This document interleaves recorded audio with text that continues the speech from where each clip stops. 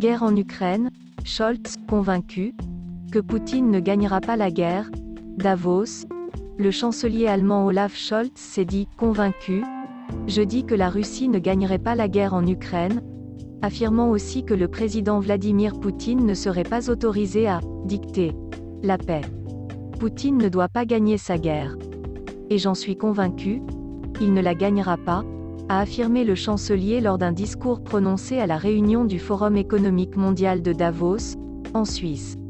Le président russe, qui a lancé l'invasion de l'Ukraine il y a plus de 3 mois, a déjà manqué ses objectifs stratégiques, a-t-il estimé, jugeant qu'une invasion de l'ensemble de l'Ukraine paraissait aujourd'hui plus éloignée qu'au début de l'offensive. Cela s'explique à la fois par la résistance impressionnante des forces ukrainiennes et par la réaction des alliés occidentaux, qui ont imposé des sanctions sans précédent contre Moscou et soutenu Kiev, y compris militairement. Nous ne faisons rien qui puisse faire entrer l'OTAN dans la guerre, car cela signifierait une confrontation directe entre puissances nucléaires, a-t-il réitéré. Mais, il s'agit de faire comprendre à Poutine qu'il ne pourra pas dicter la paix. L'Ukraine ne l'acceptera pas, et nous non plus, a-t-il insisté.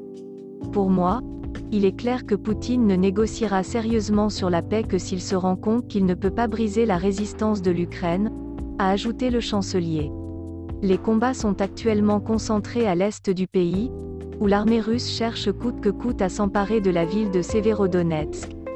Le président ukrainien Volodymyr Zelensky, qui s'inquiète d'un risque de débordement, a réclamé mercredi davantage d'armes lourdes pour égaler la puissance de feu russe.